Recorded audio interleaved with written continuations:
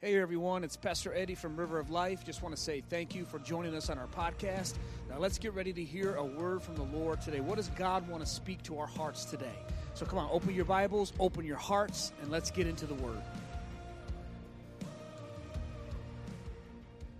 Family, if you have your Bibles, open up with me to Psalm 128 and go ahead and stand to your feet as we honor God's word. If you're new to the church, this is something we like to do, is just stand for the opening text, just to honor the word of God today.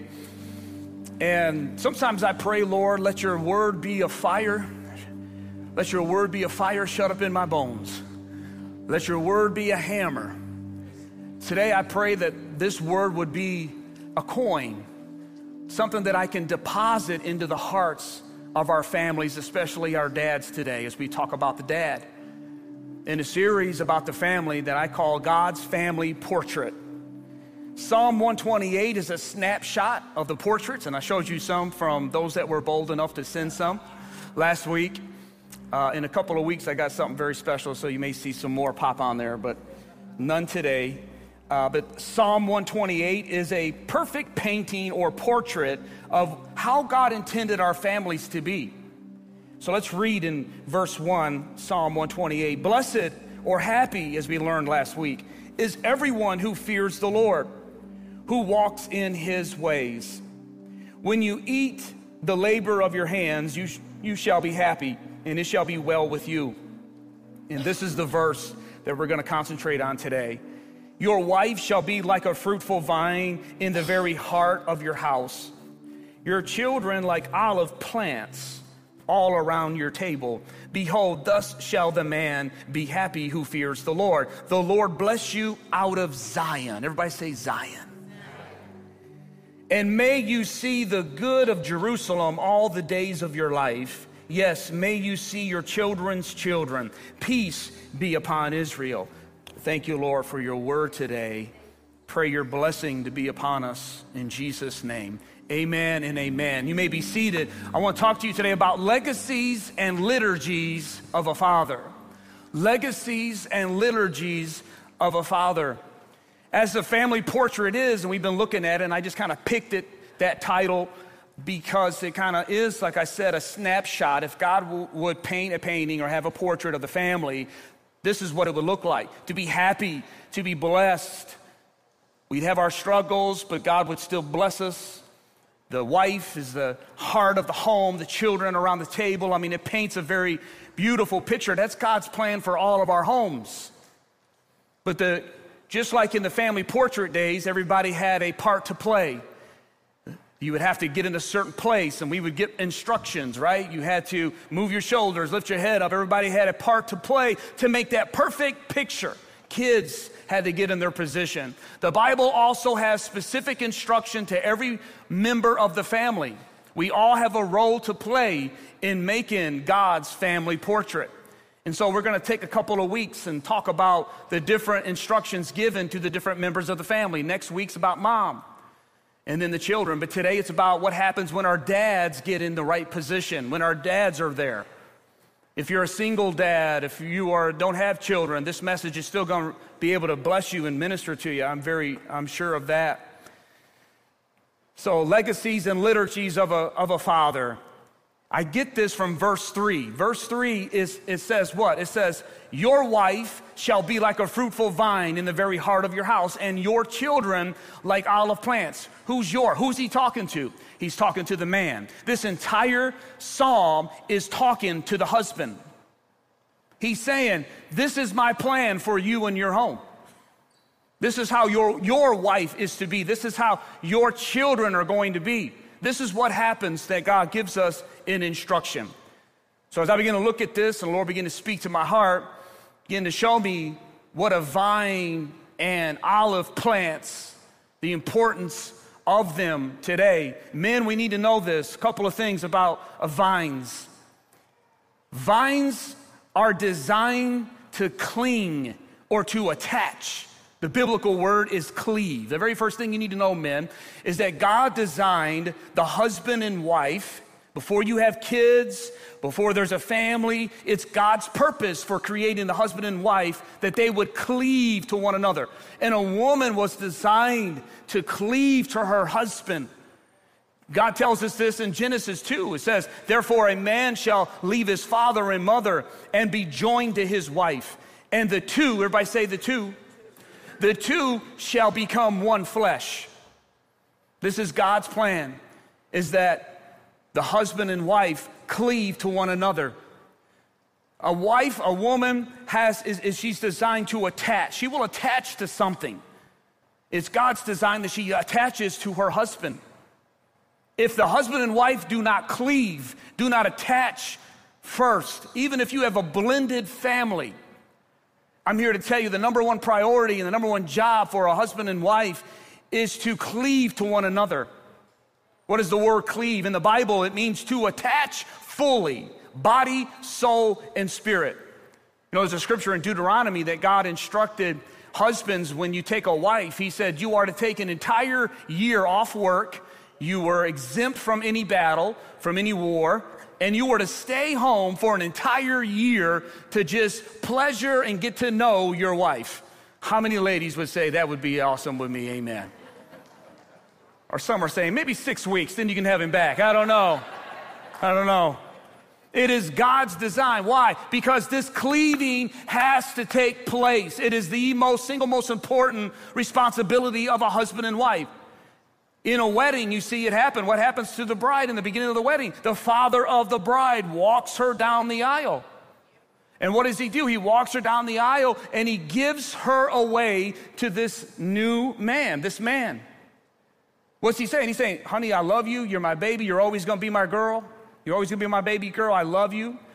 But you are now, here's the key word, no longer my priority.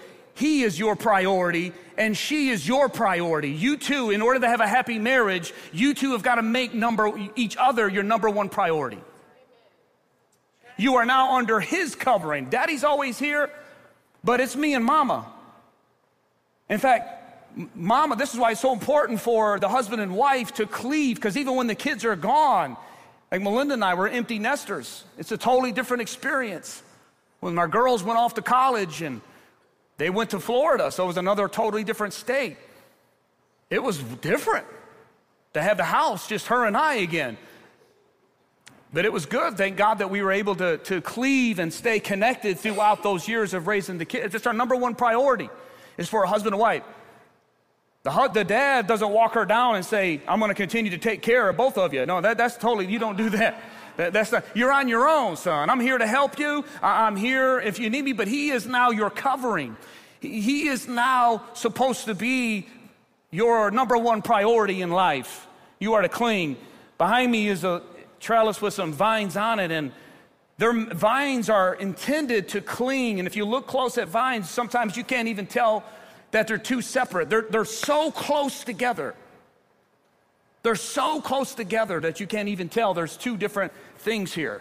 The two shall become one. If the two do not become one, it will cause damage to the entire family unit.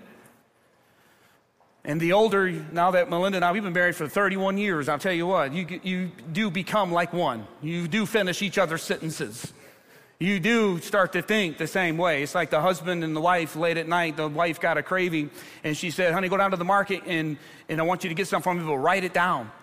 And he said, oh, I got it. She goes, no, write it down. And he goes, I got it. And he went to go write it down, but he never did. And she said, I want ice cream, I want hot fudge, and I want sprinkles. He was like, I got it. He came back an hour later, and he threw a sandwich on the bed. She unwrapped the sandwich and said, honey, I told you to write it down. You forgot the mustard. 20 years ago, I'd have thought that was the corniest joke ever. But you know what? If you're both losing your mind together, it's all good in Jesus' name. Amen. Because you are one. This is a key component before you go on to talk about children or anything else, is the mom and dad have got to cling. She now becomes your responsibility. That means you also have her back, fellas. You also have your wife's back. You are called to protect her. This trellis is strength for the vine. It helps guide her. It protects her from anyone, even own family members, people at the job, people at your work. Anyone talk about your wife, you need to step up and say, hold up, listen. Until you respect my wife, you're disrespecting me. Because her and I are one. If you're going to talk about her, if you don't like her, you don't like me. Come on, amen, hallelujah. Why? Because we are two. We are two. If we don't cleave, then the rest of the blessings that we're wanting God to do, you're not going to get them. Vine. God said your wife is to be a vine. Vines are designed to cling. The greatest gift that parents can give their kids is a healthy marriage. Before we go on, this is it. The greatest gift that parents can give their kids is a healthy marriage. Not perfect, but healthy. And you stay healthy by cleaving to one another.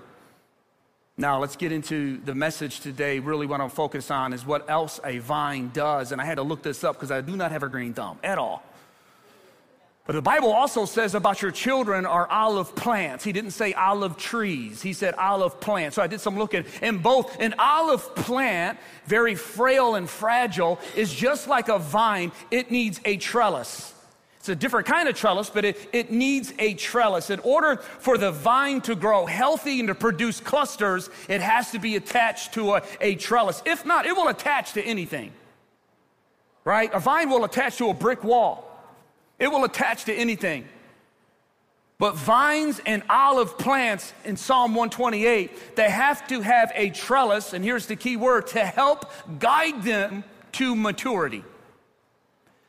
This is what a liturgy is. And we all have liturgies in our family. You may never have recognized them. You think liturgies are religious liturgies. No, there are family liturgies. And I call this liturgies of the Father because it's the Father's responsibility to put these trellises, these liturgies in place according to the Word of God. It's our job to do it. And they're not that hard and not difficult. You're already doing it right now in your family. Single guys, right now, you are forming what kind of trellises you're going to put in your home based upon the kind of trellises that were placed in your home. Liturgies. What is a liturgy? A liturgy is a pattern of words or actions repeated regularly to shape or form in a certain way. They are a pattern of words or actions repeated regularly to shape or form in a certain way. Right now, mom and dad, you are forming your children. Right now, this moment, this summer, the experiences that you did as a family, the patterns that you have right now, and it's awesome to see that one of them is coming to the house of God, place full, and people online. You have a liturgy, you have a practice or a pattern that we go to church. And it's awesome. It's by the words you say, and every family is different. Every family already has these liturgies going on in your home. You may never call them that, you never recognized that before, but they are. They're just what you do, the sayings that you have, and getting to know different families throughout my life growing up. Remember the first time as a kid you went to your friend's house and saw how they lived and the house smelled different? How they ate their food, and it was different. You remember experiencing that? Not all bad. I mean, it was just different. Very first time that I tasted an avocado. I grew up in Ecorse, very diverse community. Right next door was a Hispanic family, the Hernandezes. I was best friends with Tony and Pablo, and they had a little sister, Monica. And when I was 8 years old, and I saw her eating an avocado. And I said, "What is that?" She said, "It's like your banana, but it's better." I went home and I said, "Mom, they eat something green and slimy next door, you know." She said, "Try it, you might like it." I don't know what she said, but I was over there next saying, "Can I have a bite?" And now it's my favorite. I love to eat avocados. You got to put some salt and pepper on there. I mean, man, you got to see how it's part of life is to experience different liturgies and different ways people are raised. I think it's awesome that you are able to be exposed to different cultures. I'm a very I love different cultures. I think it's the way God intended all of us is to break out of it. Some of you ought to try avocado. It's good. You may like it. I had another family down the street. They were a NASCAR family. They love NASCAR, okay? Any course, yes, sir. I remember going down the alley and Dad and had the cars out there, and he would change the tires. They would go down to Dexter. They'd go to the dragsters and all that. They were big into it. What always got me so fascinated about it is not only did Dad and his son like it, but Mom and the daughters got into it. They were a NASCAR family. You know how that happened, guys? Because Dad liked NASCAR. Dad watched NASCAR. Dad talked about NASCAR. I guarantee you never had to tell Mr. Messler when the big Indy 500, is that what it's called? I'm a football guy, amen. My Uncle Jerry was a big NASCAR guy. I mean, you never have to tell these guys. They are automatically there. And whatever is valuable to you, whether you know it or not, it's actually setting a trellis for your wife and your entire family. That's the point God is trying to get to us today. The patterns. And I pray, guys, that we need to have a one of work ethic, absolutely, but that should not be the only thing. I pray that our kids don't wake up at 17 and 18 and the only thing they can say about our kids, our dads, is that we work. Please, that is only half of what we're called to be. We're also called to be the priests of the home. And there's when I get into the message. If you remember anything out of liturgies and what's important, and these are all cool. We're having sports, and I believe in all that. You guys all know I'm a big football guy. Amen. So how was your weekend? Everyone said, I know he's going to talk about the game. What game? What you talking about? I got a message from one of our online viewers in Tennessee. And he said, brother, I can hear you shouting all the way from Thursday night. In case you don't know, the Detroit Lions beat the Super Bowl champs. That's all. That's all. It's a big thing. It's a big thing, you know. In our liturgy, our family is a football family. We get into football. I mean, you may get into sport, you may get into fishing, you may get into camping, you may get into, I don't know what it is. But make no mistake about it. My kids also know, listen, they don't got to tell me if we're going to watch the Lions game. They don't got to ask me, Dad, are you going to watch the game today? But here's the point. They also don't have to ask me if we're going to go to church on Sunday or Wednesday. Dad, if kids are waking you up or even asking you that, we got to get this in place. We got to get a real steadfast pattern or action that is repeated to the point that it forms and shapes our family. We got to get to that place. And if you're kind of like this, you know, that's how, let me encourage you. Not getting on you, but encouraging you. Let's start making it a liturgy of getting, but here's the three I want to give you that are the most important. Number one is a liturgy of Scripture. If I could put a word on here, they're going to be on the screen. A liturgy of Scripture. This is, according to the Bible, this has to be in our homes, dads. We got to have a pattern of words or actions that are repeated that help shape our kids. And the number one is Scripture. We got to make room for having Scripture being valued in our home. That's Bible. That's what we got to do. Paul was a man in the Bible, the Apostle Paul, but did you know he also had an adopted son? He had an adopted son named Timothy. He spiritually adopted him. Now, Timothy had a dad. Timothy's dad, though, however, did not want to serve God. He wasn't down with the things of God. He found something else better to do than it come to serving God. And it must have been so sad for Timothy because he had this anointing and this calling on his life that his own father did not help encourage. But Paul did. Paul come alongside and said, that boy's got a calling on his life, and took him under his wing and mentored him. We have 2 books of the Bible in our Bible written from Paul to Timothy. And this is one of the scriptures that he told them. He said, hold fast to the pattern of sound words which you have heard from me. Hold fast to the trellis, to the liturgy. You got to hold. Remember what you heard me talk about all the time. Paul was also a tent maker. That's what he did. He was a tent maker. That was his liturgy, one of his things that he always repeated himself. He was always doing it. They did it as a occupation, but it was also a hobby. It was also something they enjoyed. We have 1st and 2nd Thessalonians in the Bible where you find that Paul, while he was tent making, he was also preaching the Word of God. He was teaching them the things about God. But Scripture is always something that we need to make sure we have for our kids to know. Dads, let them see you read your Bible. Let them hear you talk about the Word of God. And if you're new to this, and I don't take it for granted that everybody knows how to do this, it's awesome to see what God's doing with our church, guys. You know, we had 10 first-time salvations in the last 2 weeks. First time. People saying yes to Jesus. Not to mention people that were like me, grew up in church but strayed and came back. The Lord is bringing, like at the beginning of the year, that he was going to bring backsliders back to. I believe it's the times we're living in, and God is bringing people back to him. So you may be new here and not know how to get a liturgy of Scripture in place. Well, let me tell you, this is how you do it. You take a picture of this, you can write it down, but this is simple. You have to first get a schedule. Have a schedule in place, a time and place that you read the Word of God. And I shared with you about a month ago that we need to do this at least 4 times a week if we're going to see any impact. It has to be done 4 times a week.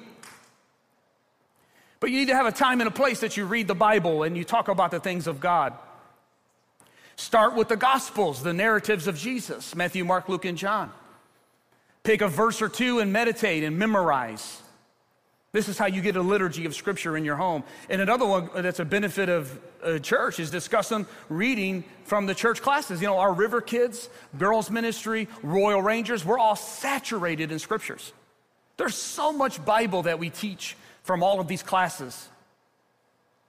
I want to thank all of our River Kids, all of our volunteers, everyone that works in there. Wednesday night, I was talking with Rosemary before she went up and thanking Tanisha and Taylor, and we're back at it and seeing the teachers. Alyssa, you guys, I can't name everybody, but all you guys, man, you work week in and week out to do this, study these lessons. But Mom and Dad, you can simply say, hey, what'd you guys learn in River Kids? Every month, it's a different theme.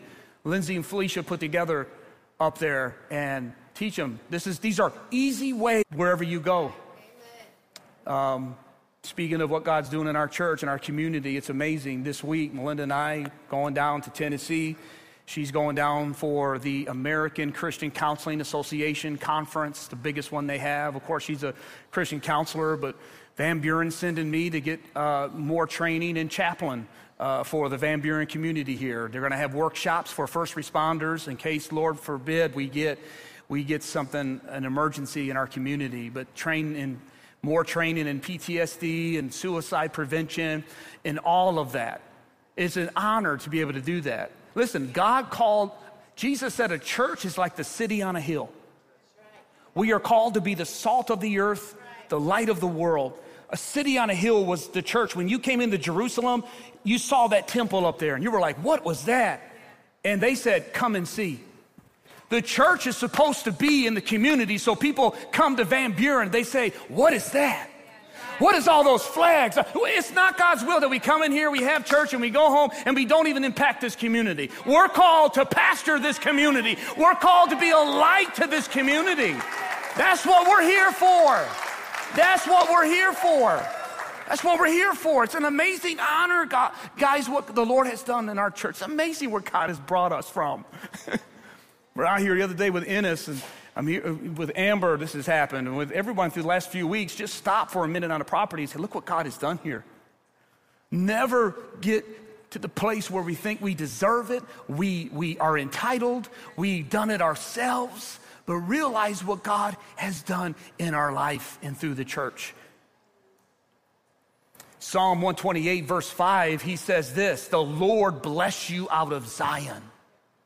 This is another liturgy. What is Zion? Zion represented that place where God met with his people. It is the liturgy of an altar. It is the liturgy of an altar. Dads, we got to have scripture in place, but we also have to have a regular routine where we teach our kids that we're able to bring something to God. We have someone bigger than us, and as dads, we want to fix everything. right? We want to fix everything, but we need to teach our kids, listen, guys, you have a God in heaven who you can bring your needs. You can carry your burdens. The old song, bring your burdens to the Lord and leave them there, right? Bring your burdens to the Lord and leave them there. Ooh, that's not too bad. I better stop while I'm ahead. Bring your burdens to the Lord. Linda Cooley used to tear that song up. Bring your burdens to the Lord and leave them there.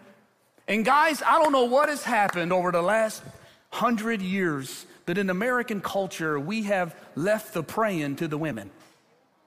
Somehow in the church world, praying is for them women folk. Listen, fellas, read your Bible. Jesus was a man of prayer. Paul was a man of prayer. Peter was a man of prayer. He might have fell asleep, but he got back up and prayed.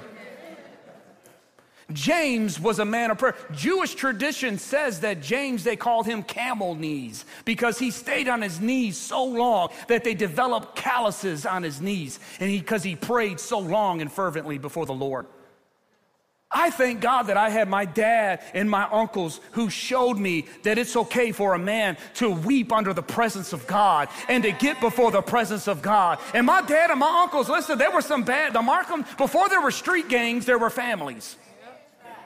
You didn't mess with the Markhams. They were here. You didn't mess with this family. That's how it was. And the Markhams were crazy. My Uncle Billy, he served time in the penitentiary, Jackson Prison. Violent men, all 8 of the Markham boys. Wild, crazy people. But you know what? God saved my Uncle Billy. First one. God only needs one in the family to change the trajectory. And some of you are that one. Some of you are that one. You're like, man, Pastor Eddie, this stuff about the dad, man, I blew it. Well, listen. You're here now. You're here now. Start putting these trellises in place. Start texting your kids or grandkids and say, listen, I might not have done it right, but I'm going to finish right. I've been praying for you, son, and God put this scripture on my heart. Boom, that's how you do it. We live in a day that's different. You can use technology. But my Uncle Billy got saved in Jackson Prison, got out, came all the way to Michigan, followed my dad around and wept and cried and said, Paul, we had it wrong about Jesus. He's real.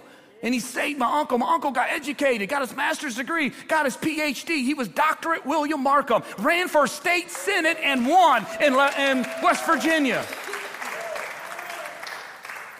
Why? Because and I watched my uncles and my dad, my Uncle Everett, a carpenter. He was a cement man. He built his own house right here in Chelsea, Michigan. But he would get under the anointing and he would be, I called him Yosemite Sam. Remember that cartoon, Yosemite Sam? That's how he'd get so excited about God. The power of the Holy Ghost would come over him. He would vibrate and shake under the power of God. I watched this as a little kid growing up. The liturgy of the altar. And I would tell you, this was the very thing that brought me back. Because all my life when I got in trouble, I knew there was a God in heaven that I could call on.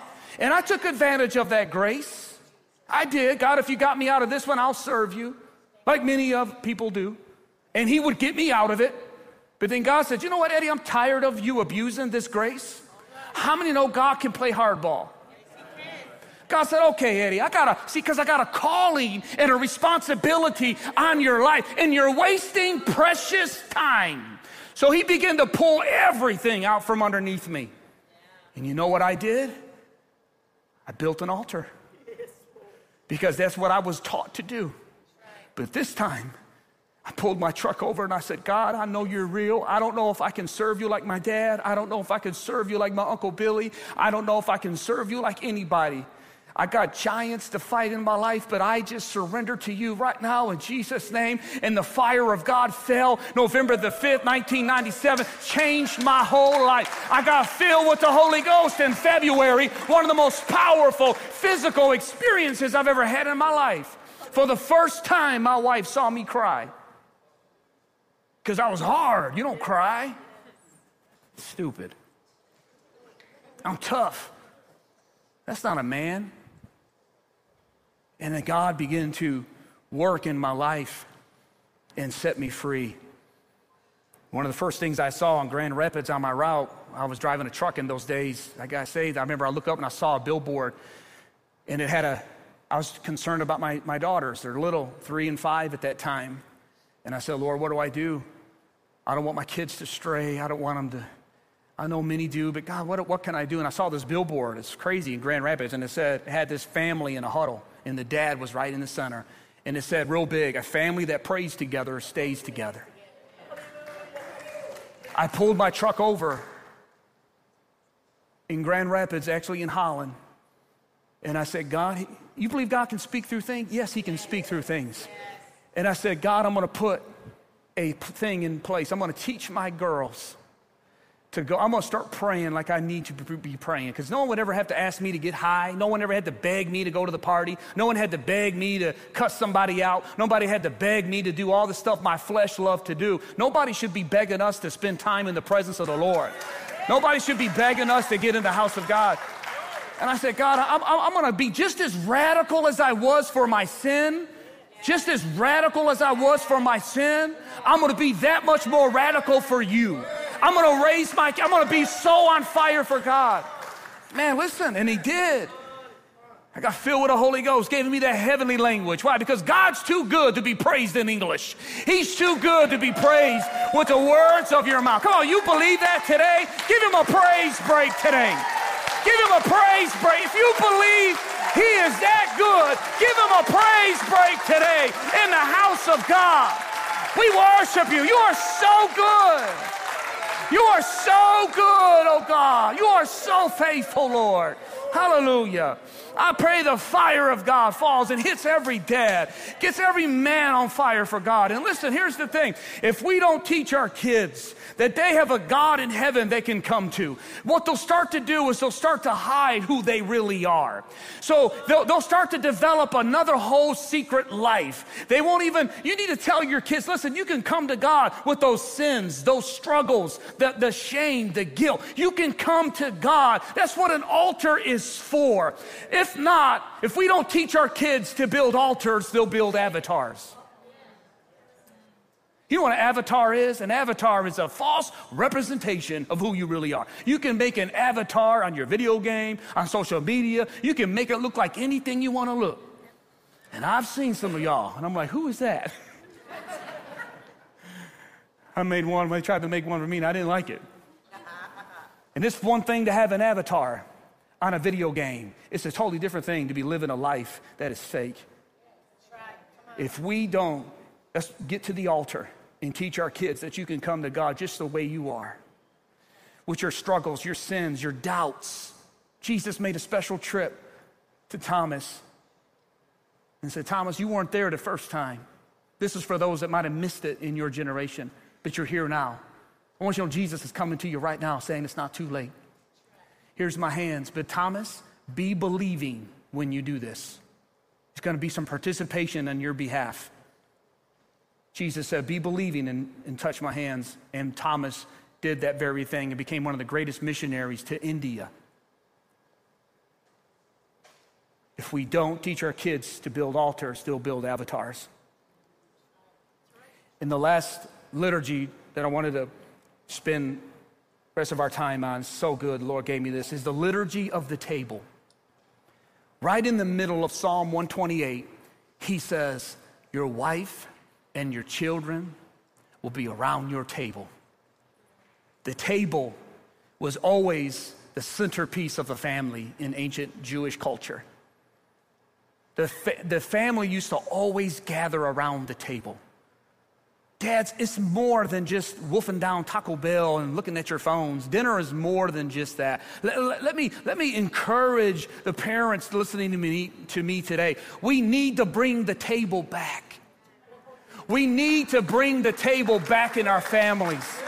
We need to bring that back where we meet around the table. And I don't want to be that guy, put the cell phones down, but we need to have space where the cell phones ain't there.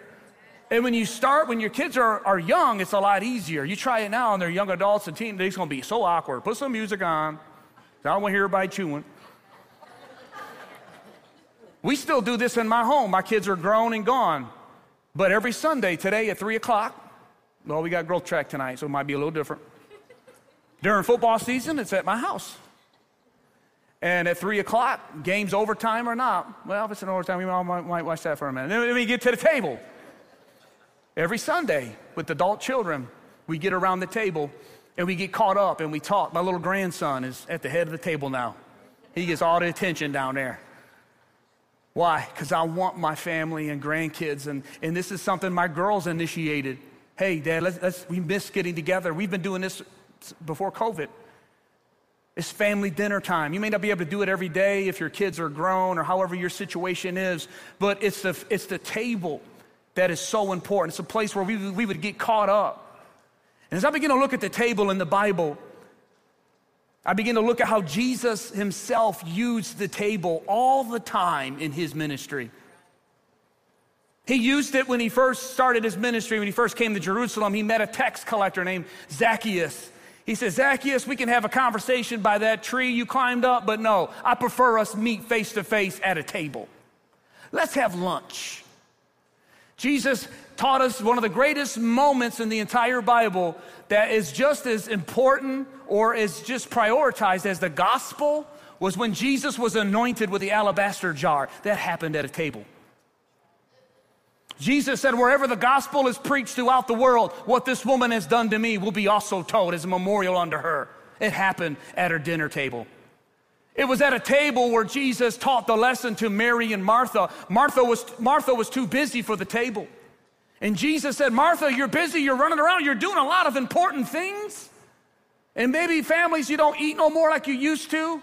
And because what you're doing isn't bad. They're not bad. Liturgies, it's not bad being a NASCAR, having that in your home. These things are not bad, but priority is what the message is about today, is having some priority in your life. And Jesus said to Martha, what you're doing is important, but it's not really needed as important as what Mary has chosen to do. And what she's chosen to do will not be taken from her.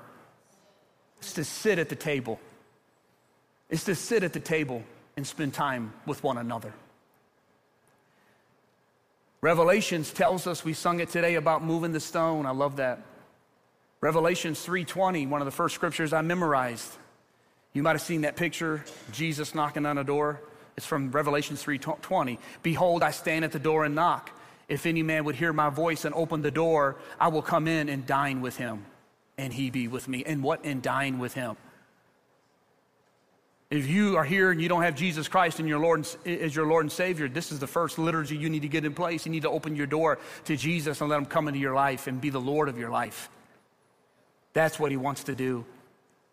But I looked at Luke chapter 22, at the most famous table of all is the Lord's Supper, which we're getting ready to take here in just a moment, is the Lord's table. In Luke 22, the last thing Jesus did on earth, he could have had this conversation.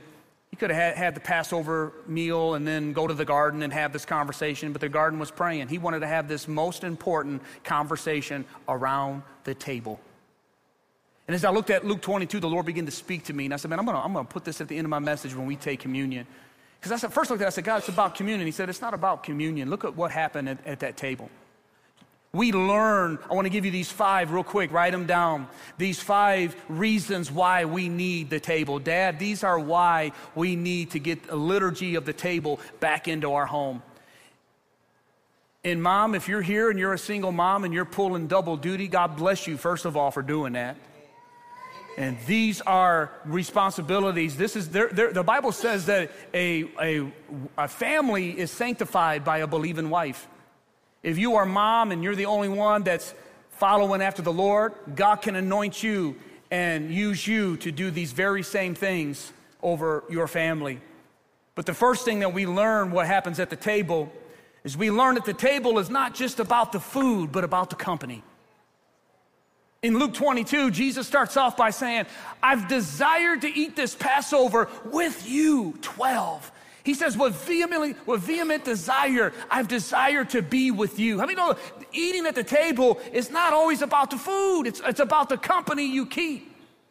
That's why we could be so happy back in the day. We had just our grilled cheese with that welfare cheese. Come on, somebody. Amen. That's the best cheese around. We was just as happy as can be. So good. Hallelujah. It wasn't about the food. Melinda and I, when we were first married, and Felicia, just us 3 in those days, you know what we had every Monday night? Hamburger helper. You know what we had every Tuesday night? Hamburger helper. Guess what we had Wednesday? Lasagna style. Come on, somebody. And we had one little green chair. Remember that, LaDonna, Tanya? They'd come over and we'd all fight over that little piece of furniture we had. But we were so happy. Why? Because it ain't about the people. We always make it about the people. It's not, or about the food. It's not about the food. I love to eat good food, don't get me wrong, but Jesus' ideal of the table is about the company that you keep. Hallelujah. Jesus said, I want to have this meal with you 12. Number 2, our identity and values are formed at the table. This was at the table where the betrayer and the loyal 11 were identified at the table. Man. Over the years, as you meet and have this liturgy of a table in your home, you shut the TV off and you put the phones down and you guys talk and you get caught up. This is where you share your values. You talk about school. You talk about the things going on there. And your friend bring up a person at school that's going through, well, you know what? We need to pray for them. And this is why we don't do that. Or this is why we do that. This is where you have those conversations. You heard me charge the family this morning based on Deuteronomy 6. This was God's ideal. He said, as you walk on the road, as you wake up at night, as you travel, as you go out of town, and as you sit at the table, talk about the things of the Lord. They don't always have to be, deep theology. It's where a lot of laughing takes place too. A lot of laughing. Hallelujah. You're in my house. I like to have a good time. We laugh. But it's where identity and values are formed. There is also, we learn this, that vulnerability is at the table. Jesus said that in Psalm 55, when his betrayer betrayed him, Jesus admitted to his 11 that it hurt him. Psalm 55, he said, if it was an enemy that turned on me, I could have handled it. But it was a friend who I ate with turned on me. He's talking about Judas. What is Jesus doing there? He's being vulnerable. There's a vulnerability when you eat food. You can't eat food all dignified. Fellas, don't ever take your girlfriend on a first date at a barbecue joint. Because barbecue is meant to go all in. Come on, somebody. Amen. You can't look all dignified trying. But when you eat, there's a vulnerability when you eat. God intended it to be that way. You don't get all crazy, but you know what I'm saying? There is a vulnerability at the table. Another one, we are reassured at the table. There is reassurance that happens at the table. Jesus looked at his disciples, he looked at Peter, and he said, Peter, Satan has asked to sift you as wheat. Satan's coming for you, Peter. In Mark, he tells us this, it all happened at that last moment. And then he told the rest of the disciples, we're going to go to Jerusalem, the Son of Man, I'm going to be arrested, and I'm going to be handed over, and I'm going to suffer. But then he reassured them. He said, Peter, when you come back, you're going to be stronger than you were when you went in. Fellas, I'm going to meet you in Galilee. They had no idea what he meant. What was he doing, though? They were afraid, but he was reassuring them. When you sit at the table with mom and dad, with your kids, even if you're a single mom, no matter the role you play, a foster parent, listen, when you gather around that table, it doesn't matter really what you say. I'm telling you, it communicates a something to your kids that we are okay. It is saying, mom and dad, we're okay. We ain't perfect, but we're okay. Dad is a single dad or whatever, trying your best to do it, but we're here, we're at the table. It's a reassurance that no matter how crazy things are, I'm telling you, this is deep. This is exactly why the devil doesn't got to get us into sin. Sometimes he just has to get us distracted. And we don't even know what's going on in each other's lives. We've lost that. We've got avatars now, and we're just people that's in a house until we can't wait till we get on our own. And I think this has all been, there's been an architect behind it when it comes to the home, and it's get us separated and distracted and get us away from conversations and talking. I remember my girls went off to college, man, in high school, 11, 12 years old, and Melinda and I would sit up late, sometimes 1 a.m. I had to get up at 3. And we would talk about stuff, and one of my daughters was struggling, and both of them, they're not perfect. Don't ever think my daughters are perfect. My kids are perfect. And I remember we were talking, and we'd get into some deep conversations, and I would just lean into them and say, well, what do you think about that? And we'd have these conversations, and was able to walk and talk them through these things and tell them, hey, we got a God that can help you get through that. And lastly, he introduced the covenant to them. At the table, he introduced a covenant. What's a covenant? It's a bond. A table is where we bond. He was saying, listen, I'm going to introduce to you a new covenant. It's the last thing I'm going to do with you is eat at this table, and it's the first thing we're going to do when we get to heaven at the marriage supper of the Lamb. I don't know how that's going to work, but I'm going to be there. With my bib on saying, come on, I want to sit next to Elijah and Paul. That's where I'm at. Y'all can sit by anybody you want. I want to say, Elijah, you got to tell me about that fire, that whirlwind, that whole chariot thing. Peter, come on, you walked on water. What? Tell me what? But it's going to be around a table.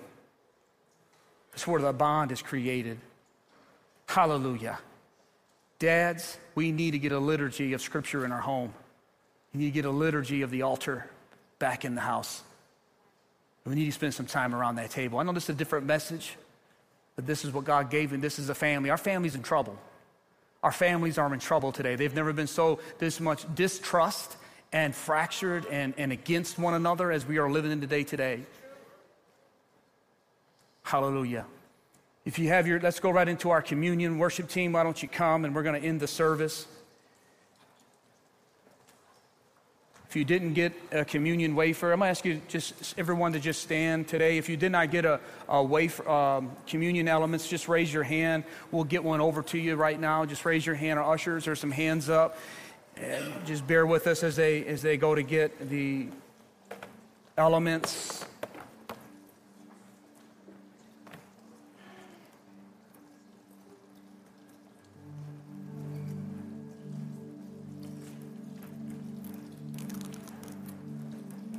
Thank you, Jesus.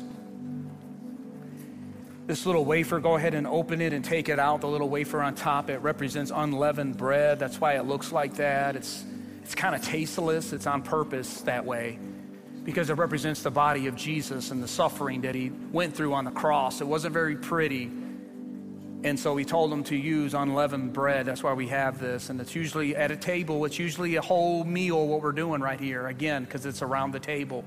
Tables are a big thing. That's just how we are as human beings. This represents the body of Jesus Christ that was broken for you and for me. Before we take this, the scripture tells us to examine our lives. And if you are here and you don't know Jesus Christ as your Lord and Savior, with the communion elements in your hand, you can receive Christ right now into your life. It's actually the best time to do it. All you got to do is just say, Heavenly Father, I am a sinner. And I ask you today to forgive me of all my sins. Come into my life and make me new. I put my faith and trust in you from this day forward. Lord, I thank you for this bread. It represents your body. Thank you for what you did for us. We remember what you did. We bless it in Jesus' name. Let's go take it together. Then in the same way, sitting at a table, he lifted up that cup. The cup represents the new covenant. Inside represents his blood. It's not the blood. It's fruit from the grape, from the juice, from the grape. Unleavened bread, unfermented juice. He says perfect. This represents the blood of Jesus Christ that was shed for you. I like to lift mine up because all my sin's under the blood. That's why I'm going to put that big cross up there. All my sin is under the blood. All my sin is under the blood of Jesus.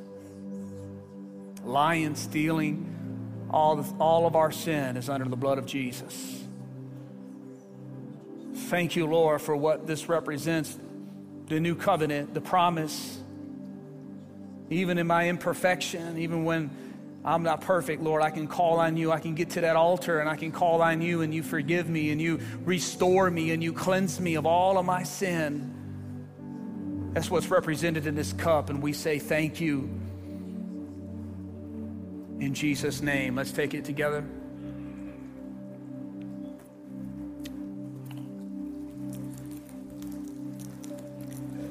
And then the Bible says they sung a song.